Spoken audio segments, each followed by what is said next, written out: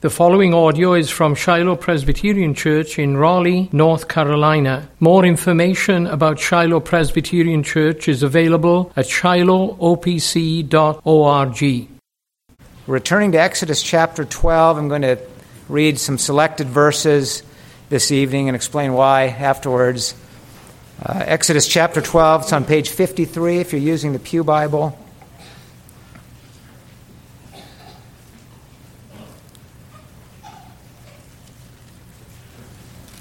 Exodus chapter 12, and we're going to start with verses 1 through 13. Let's worship the Lord by listening very carefully to this, the public reading of His Word. Exodus chapter 12, beginning in verse 1. The Lord said to Moses and Aaron in the land of Egypt, "This month shall be for you the beginning of months. It shall be the first month of the year for you. Tell the congregation of Israel that on the 10th day of this month, every man shall take a lamb according to their father's houses, a lamb for a household. And if the household is too small for a lamb, then he and his nearest neighbor shall take according to the number of persons. According to what each can eat, you shall make your count for the lamb. Your lamb shall be without blemish, a male a year old. You may take it from the sheep or from the goats, and you shall keep it until the 14th day of this month, when the whole assembly of the congregation of Israel shall kill their lambs at twilight. Then they shall take some of the blood and put it on the two doorposts and the lintel of the houses in which they eat it. They shall eat the flesh that night, roasted on the fire with unleavened bread, and bitter herbs they shall eat. Do not eat any of it raw or boiled in water, but roasted, its head with its legs and its inner parts.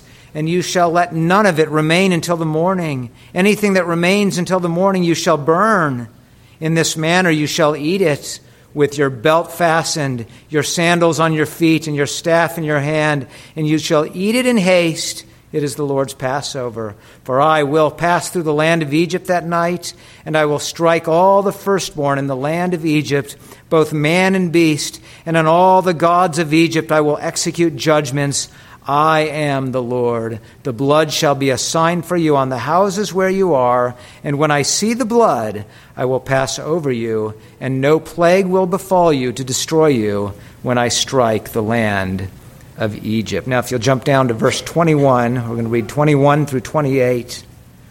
Then Moses called all the elders of Israel and said to them, "Go and select lambs for yourselves according to your clans, and kill the Passover lamb. Take a bunch of hyssop and dip it in the blood that is in the basin, and touch the lintel and the two doorposts with the blood that is in the basin. None of you shall go out of the door of his house until the morning, for the Lord will pass through to strike the Egyptians.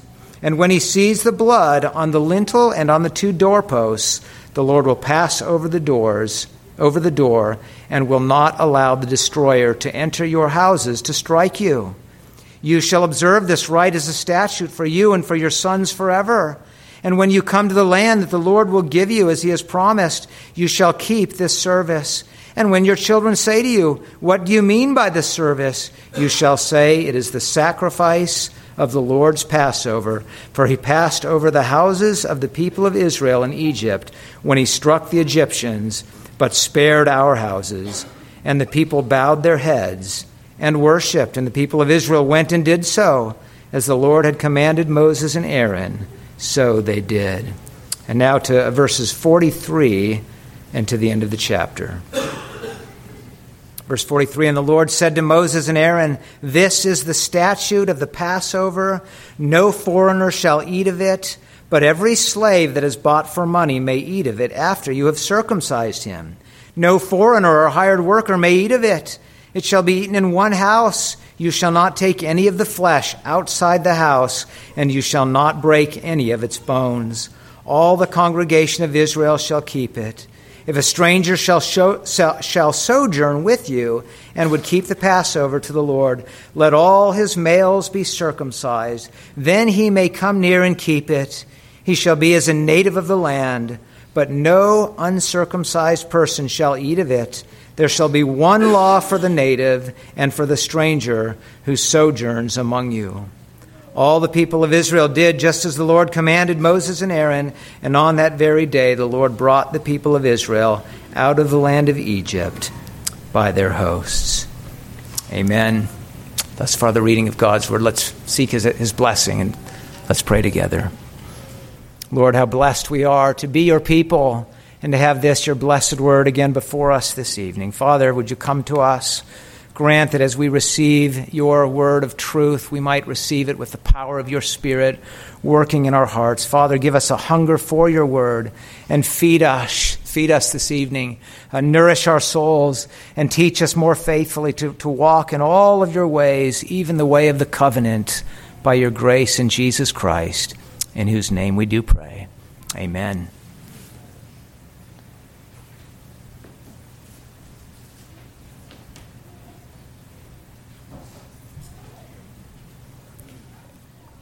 Well, as you recall, we were in this chapter last week, and Pastor Holst helped us to think deeply and very helpfully, among other things, to think about that dreadful, that unforgettable night we read about in verse 30 of this text. Just imagine it again. Imagine it if you can.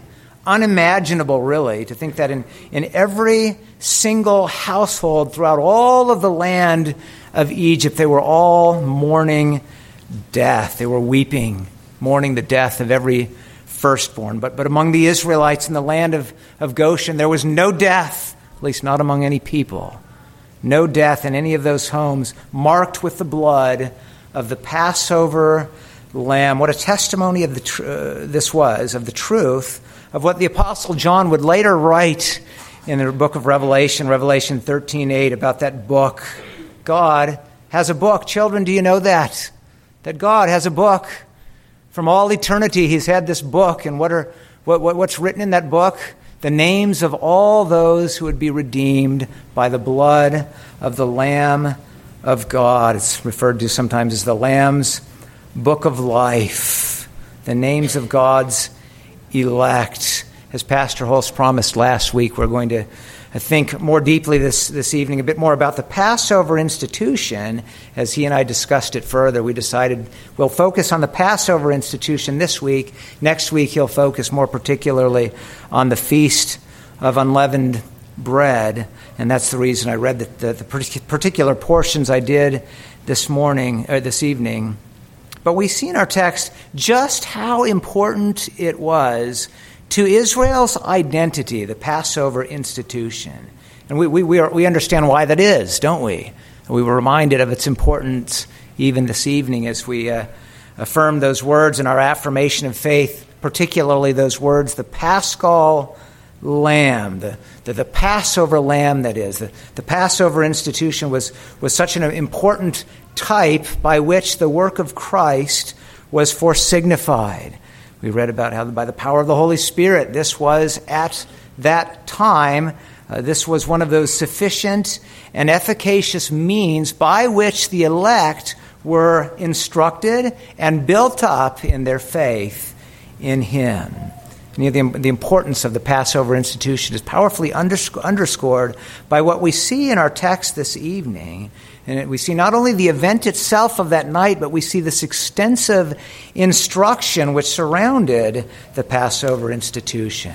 So we have instructions, some of which I think were specific to that unique night, the actual night in which the Lord struck down every firstborn in Egypt. But as we see clearly in verses 24 and 25, instructions which were also for the coming generations. The institution was so important, again, for how they were to view themselves, who they were, how they were to live as God's people. And indeed, these instructions are so important for us as well this evening. Our message this evening is this, that for Israel then and for us now, we see the Passover institution's important instructions about the identity of those sanctified by the blood of the Lamb. Obviously, so much we could say about the Passover institution, but as we consider the text before us this evening, I'm going to offer 4 points about what we learn from the Passover institution. We're going to consider, first, how it marked the nation's beginning. Secondly, how it taught of the urgency of the need for deliverance. Thirdly, how it reminded them about remaining in the place of safety. And then lastly, how it was a meal for the family of the circumcised. So consider first how it marked the nation's beginning. So here we have in this very important Passover institution chapter. What are the very first words which we read about the Passover? Verse 2 says, "This month shall be for you the beginning of months. It shall be the first month of the year for you." Up to this point, the Israelites were probably following a different, probably the Canaanite calendar, which began in the fall, the time of harvest, the agricultural calendar. But here God announces this is going to change. Just how significant, how important in the minds of the people did God desire these events to be? All of these events, of course, the plague, all of the plagues, the Exodus, and particularly central, this event of the Passover night and the Passover institution. This was everything. Throw out your old calendar, right? Start new from here. It was like the world was ending and a new world would begin, and that's fitting because, as we've seen, that the plagues were something of a work of decreation, and God was raising up Israel to be his new creation. And that glorious reality would now be reflected even in her calendar. Time would begin now. Of course, every annual cycle where the year doesn't just continue going on and on, it eventually comes to an end. Every year, that's a reminder for us, is it not, that this world will one day come to an end and the new world will begin. Well, by God's design, it all began, the new began, and it all followed from the sacrifice of the Paschal Lamb. And so the Lord wanted that truth to be so powerfully impressed upon the hearts and the minds of his people. And so the new year was to begin with people going out and selecting a lamb. That word for lamb can refer to a sheep or a goat, as we see in verse 5. But now notice in verse 3 that they were to procure this animal on the 10th day, but they would keep it until the 14th day. So they kept this for 4 days. Just stop and think about the kind of impression that would have had on the people to do this. And we might think, well, back in those days, they didn't think much about their animals, right? They were just property. They didn't develop any kind of emotional attachment to an animal the way we might to our pets today. Well, that's not true. All you have to do is think ahead to the time when David would sin with Bathsheba, and then God would send Nathan the prophet, and you remember how he rebuked David with that prophetic indictment by means of a story, something of a parable. And it was about a man who had this precious little ewe lamb that was like a daughter to him, and how hard it was for him to lose that precious little lamb. Well, here for Israel, every year began with the loss of a lamb, having to set apart a lamb and keep it for 4 days, knowing that lamb would soon be lost. That was a big deal. A year old, that means it had just reached the point of being full grown. It had its whole life ahead of it, its whole adult life.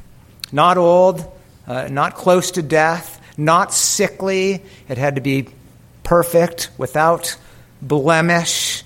And so this was a costly sacrifice. And the entire congregation, every household was to slaughter its lamb at the very same time, all of them at twilight. What an event. As we stop and think, when that first night this happened, there had been no sacrifices for over 400 years. The people, they'd heard about the sacrifices, the sacrifice offered by Abel and Noah, Abraham and Isaac and Jacob, all of the sacrifices in the book of Genesis. But actually now to experience it like this, to actually participate this way. Keep the lamb for 4 days, then slaughter it, then take its blood in a basin. You can imagine maybe children even holding that basin with blood in it while the father was taking and applying that blood to the houses of every door. So yes, this was huge. This was a big event. And yet at the same time, they must they must have seen how this event had to be pointing to something greater. Just think about it. As painful as it was, and yet it couldn't compare to the horror which all of Egypt was experiencing, right? The loss of every firstborn male person, the sons, not to mention the firstborn of the beasts. Could any sacrifice of a lamb, could any sacrifice of any mere animal take the place of such a horrendous judgment? Well, we know the answer. It could not. We know the answer, that the Passover was pointing beyond itself. It was a sign of what God would one day do in offering up his own Son. It would be the true Lamb of God, whose blood sacrificed on the cross would be sufficient to take away the sins of all who would ever trust in him. And so the Passover was a testimony of the truth, that wonderful truth. Every new year, the new nation, the new world would all come because of Christ. It would all be the fruit of his finished work. It would all flow out of what he had done. And it would be a reminder of him who was the Savior of the world. And it would be a reminder then of the urgency of the need to run to him. That brings us to our second point this evening about the Passover, that it taught of the urgent need of deliverance. If you look again at verse 11, it says, "In this manner you shall eat, with your belt fastened, your sandals on your feet, and your staff in your hand, and you shall eat it in haste. It is the Lord's Passover." This was centuries before the brilliant invention of fast food as we know it, right? There were no restaurants with drive-through service. The world was yet suffering without Chick-fil-A. I don't know how they ever survived, right? And this was to be eaten in the home, but it had to be prepared quickly. The lamb had to be roasted. Perhaps this is one of the reasons, roast the lamb. Don't boil the lamb. That would have been faster.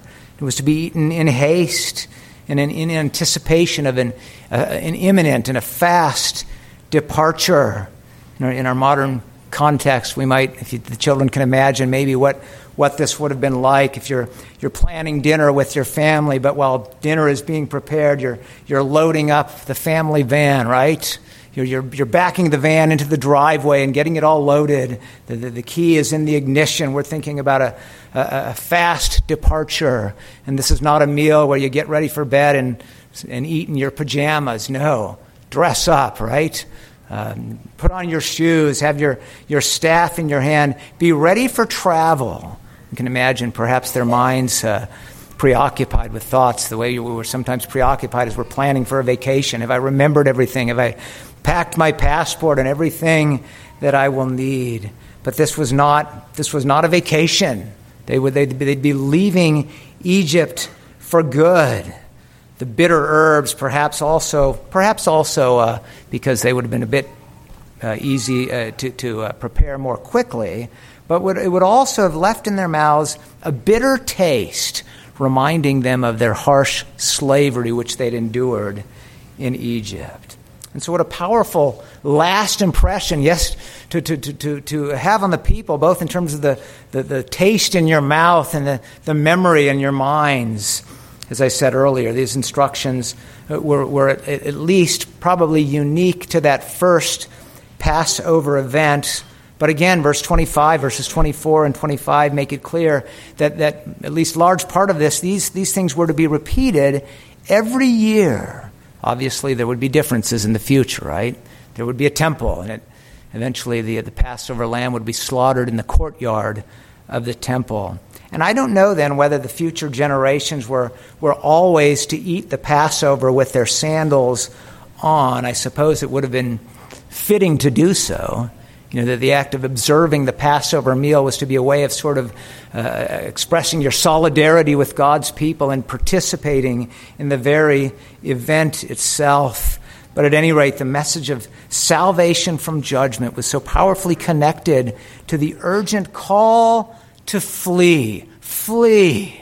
Of course, initially they were to flee into their homes as the place of safety. But ultimately, after the angel of death had passed through, the urgent call then would be not to remain in their homes. No, they were not to remain anywhere in Egypt at all. They were to flee. I might call to mind, as we were reminded this morning, the destruction which came upon Sodom and Gomorrah, Genesis chapter 19. And we remember how Lot and his family were commanded to rise, get out of the wicked city which would be destroyed. Well, now it was Egypt would be destroyed, which would be destroyed, as it were.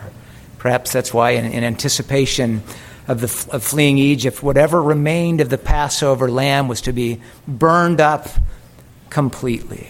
But what a powerful lesson this was about the call of the gospel. The gospel reminds us that this is a world which is under judgment. Truthfully, Egypt was not completely destroyed. The nation did remain. But friends, a day will come when this entire world will be destroyed. Everything, the heavens and the earth, all of it burned up with fire, as we read about in 2 Peter chapter 3. And it's described in Revelation as the great day of wrath. In fact, the wrath of the Lamb. John describes it in Revelation 6:15 through 17. Describes how all people, the kings, the great ones, the generals, the rich and the powerful, everyone, even slaves and free, all will be fleeing. And what will they be doing? They'll be running and hiding themselves in the caves and among the rocks of the mountains. They'll be calling, in fact, begging the mountains and the rocks, come, fall on us, hide us, they'll say. Hide us from the face of him who is seated on the throne and from the wrath of the Lamb. Verse 17 says, for the great day of their wrath has come, and who can stand? They'll be trying to run, trying to hide, but on that day it will be too late. And that's why there's such an urgent call to run now. Run to and remain in the place of safety. The Passover event teaches us about that. That brings us to our third point, which is just that it reminded them about remaining in the place of safety. So here we're focusing on verses 21 through 28 of our text. We see that it was the elders who were first gathered and given the instructions and commanded to pass along these instructions regarding how to observe the Passover feast. We see that the blood was to be smeared with the use of hyssop branches. These were branches that were commonly used as brooms or for cleaning. It was a common thing for us in Africa to see people find certain plants that were good to be tied together, and they would use them for cleaning or for sweeping their compounds. Well, it seems in ancient Egypt, hyssop plants were used for cleaning, and for that reason they were associated with purification.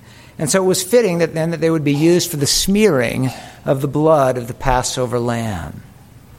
I'm going to use a term or a couple of terms here that might be new to you. I was first introduced to this term myself when I was in seminary.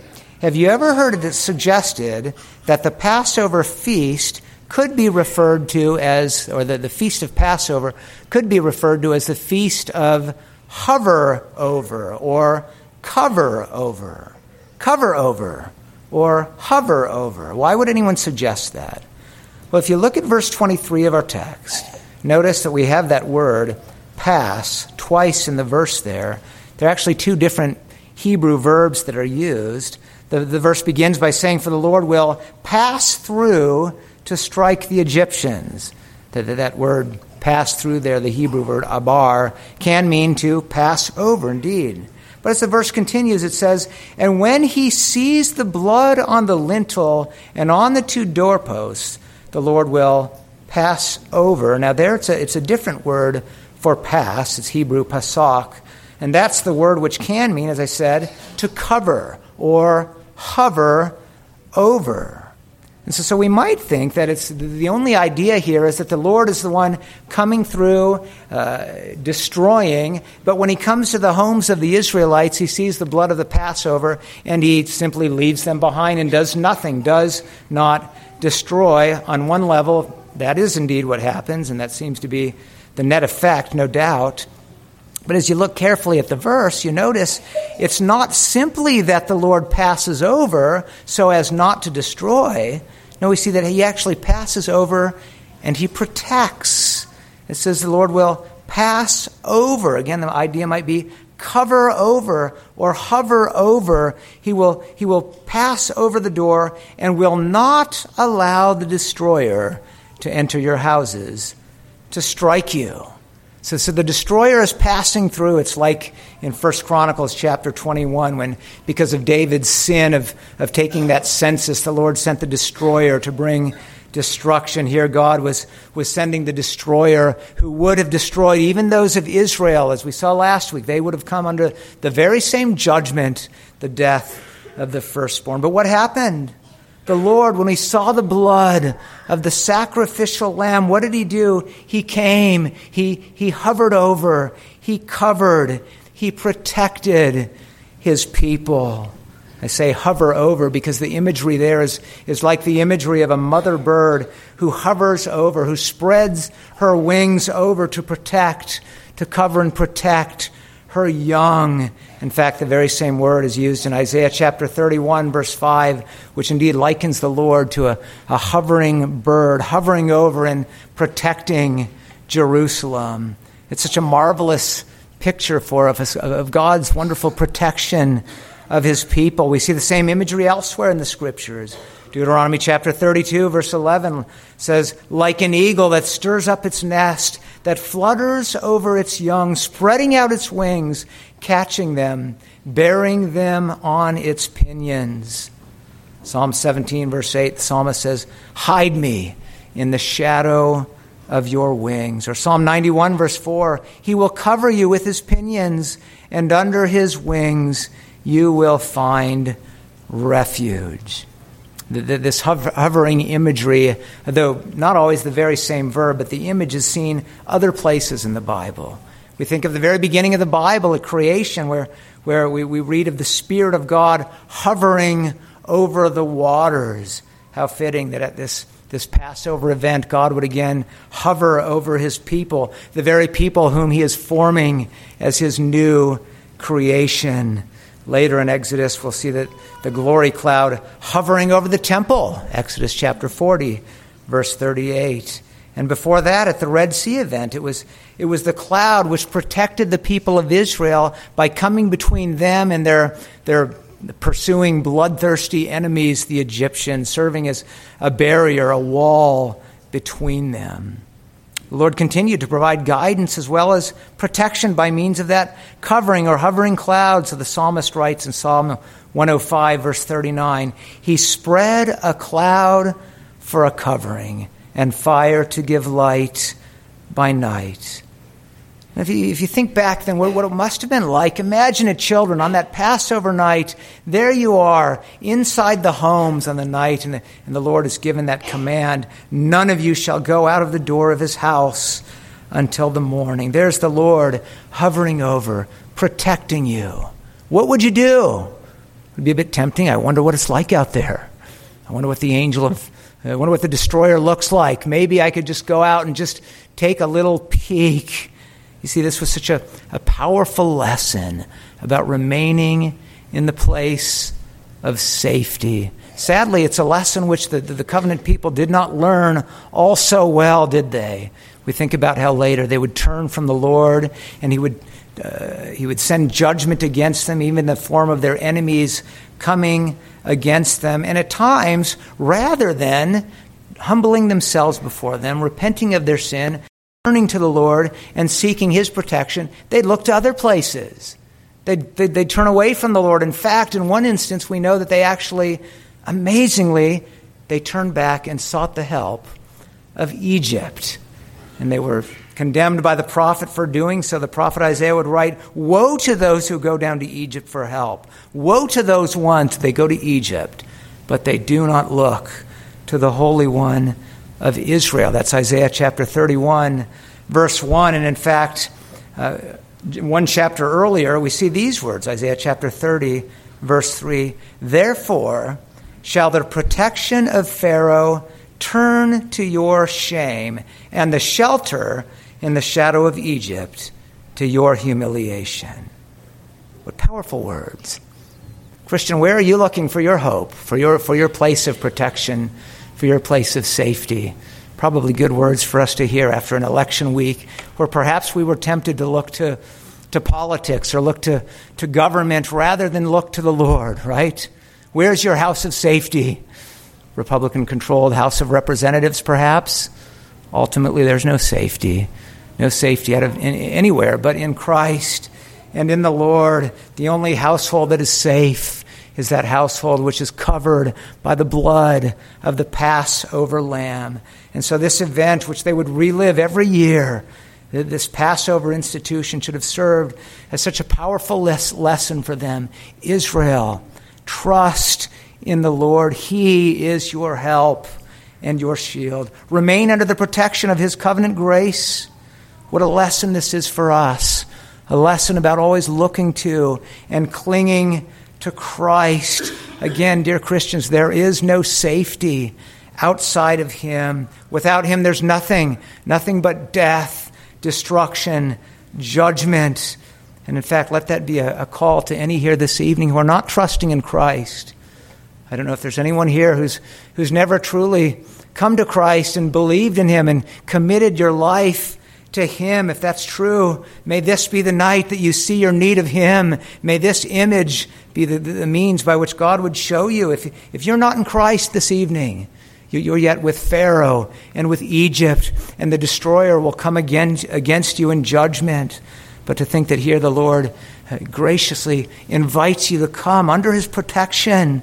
Come do as Ruth the Moabitess later did. You remember how Boaz described how Ruth had come to take refuge under the wings of the God of Israel. Well, this same God is the God who has offered up his own son for sinners just like you. You do well to remember this evening that when Jesus bled and died on the cross, he was suffering a judgment worse than all of the suffering experienced by Egypt that night. And to think this evening that any who trust in him, if you would but trust in him, he will rescue you, save you, rescue even you from eternal death, and all of your sins will be forgiven, and you will have eternal life. There's the call of the gospel, right? Come and take refuge in the shadow of the cross of the Lamb of God. Believers, let this be a reminder for all of us. There's no place of safety save in Christ. Let us remain in him. And I think it's really that very same principle which is behind our last point this evening. The last thing we consider about the Passover is that this was a meal for the family of the circumcised. So here we're focusing on that last section then, verses 43 through 51. And note here how the meal was, really on the one hand it was exclusive, and yet on the other hand it was a meal that was wonderfully inclusive. So consider first how it was exclusive. The end of verse 43 says, "No foreigner shall eat of it." And this was not to be treated like a meal, where you go to a foreign country and say, "Can I see what kind of food you people eat? Can I eat it the way you eat it?" Now, the Passover was not to be treated that way. Part of the reason was that God wanted this to remain pure. If you notice the command in verse 46, not to break the bones. Don't break off part of that sacrificial lamb to be taken and eaten outside of the house. The Passover principle, the Passover meal in Israel's worship in general was not to be carried off and mixed together with the practices of the nations that did not know the Lord. Of course, wonderfully, the no breaking of the bones was also prophetic of the sacrifice of Christ, whose bones, not one of his bones, would be broken, John 19, verse 36. But nor did the Lord want the worship principles of the foreign pagan nations to be brought in and mixed together with that of his holy people. The Lord was zealous not to allow the people to dilute or to adulterate Israel's worship in any way. So no unbelieving, no foreigners were to come in and participate in the meal. This was to remain in the household. This was to be eaten only by those who were of the household of Israel's faith. And again, we know why this was. Because the object of Israel's faith was Christ, the Lamb of God, and he's the only deliverer, the only place of safety for sinners. And so God's people were in no way to compromise that message, that need, the urgent call to flee to him alone, to remain in him alone. Salvation is found exclusively in him, and so this was an exclusive meal. And yet note that it was also inclusive. It was for all those who would embrace the covenant and become part of the household of faith, even slaves. Verse 44 says, "But every slave that is bought for money may eat of it after you have circumcised him." What a beautiful sign this was of the wonderful things to come, that God had a great plan, that his great salvation would be proclaimed to all, those of every economic class and those of every race. We keep in mind that it was not only the Israelites who came up out of Egypt. We read in verse 38 that there was a mixed multitude who also went up with them. And so in verse 48 then of our text we read that if a stranger shall sojourn with you and would keep the Passover to the Lord, let all his males be circumcised, then he may come near and keep it. He shall be as a native of the land, but no uncircumcised person shall eat of it. And so this was a meal only for the family of the circumcised. Obviously, it was only the males. They represented the community this way. But what a reminder that the nations would come and they would believe. They would join the household of the circumcised. We know from Romans chapter 4 and verse 11 that circumcision was a sign. It was a seal of that righteousness, the righteousness of Christ, which would be given to all who believe. Indeed, it was even be a sign of the work of the Spirit in the hearts of those to whom God would grant such faith. And by God's grace, such faith indeed would be granted to those of every economic class, those of every nation. What grace indeed. Let me leave us just with two points of application this evening. Let the Passover fill us with evangelistic zeal, and then more generally, zeal to live as God's holy people and to walk in all obedience, because that's what the Scriptures teach. But evangelistic zeal, God has not called us to simply hide in our homes, right? He's called us to go forth. We hide in Christ, but we do not hide the truth of Christ. We do not hide the gospel, like the old children's song used to say, hide it under a bushel? No. I'm going to let it shine in our praying for the lost, in the way we live our lives before the lost, in our speaking, even speaking of the gospel to those who are lost. Let us do so in such a way, in confidence that Jesus, he is the Lamb of God, shed to take away the sins of all of the world. Indeed, for all those whose names written in the book of life before the foundation of the world. Isn't it marvelous to think that a day will come when we will be gathered with all of them? We will see them. We'll see Christ. There'll be much more than simply names in a book. There'll be our precious, dear, blood-bought brothers and sisters with whom we'll be gathered together for all eternity, and we'll be blessed forever together to behold the grace and the glory of our Savior as we cry out that wonderful song, "Worthy is the Lamb, worthy is the Lamb, the one whose blood was shed for those of every tribe and tongue and nation, every people. Worthy is the Lamb to receive power and wealth and wisdom and might and honor and glory and blessing forever and ever and ever." That's our hope. And those who have that hope will press on and be zealous to live holy lives. I want to close this evening by having us consider what the message of the Passover lamb meant for the church to whom Peter wrote, 1 Peter chapter 1 and verses 13 through 21. Peter wrote, "Therefore, preparing your minds for action." I can't help in some ways whether he's thinking, have your shoes on, have your staff in hand, be ready for action. Preparing your minds for action and being sober-minded, set your hope fully on the grace we just thought about, the grace that will be brought to you at the revelation of Jesus Christ. And so what kind of impact should this have? As obedient children, do not be conformed to the passions of your former ignorance. But as he who called you is holy, you also be holy in all your conduct, since it is written, you shall be holy, for I am holy. And if you call on him as Father, who judges impartially according to each one's deeds, conduct yourselves with fear throughout the time of your exile, knowing that you were ransomed from the futile ways inherited from your forefathers, not with perishable things such as silver or gold, but here's the central piece, right?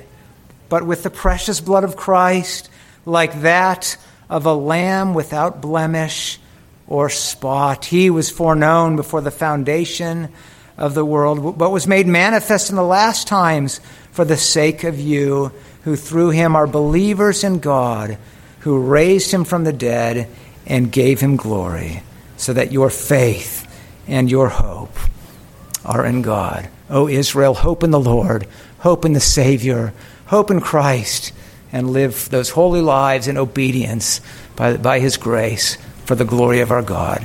Let's pray together. Help us, O Lord God, so to do. Help us to live holy lives. Help us to be serious, zealous for obedience, O Lord. Indeed, we would cry out this evening, worthy is the Lamb. May that be our song all of our days. Would you take your word, Lord God, this evening? Indeed, impress upon our hearts and our minds the message of the Passover institution as it leads us again to our Savior. Grant, O Lord God, that our trust might be wholly in him and that we might treasure him alone. Grant that we would always hide beneath the shadow of your wings. And Father, grant then that we would go forth declaring your greatness and your excellencies to those around us. Yes, Lord, may our light so shine before those around us, that they might see your good works and that they might come and give glory to you, our Father in heaven. We ask for this in Jesus' name. Amen.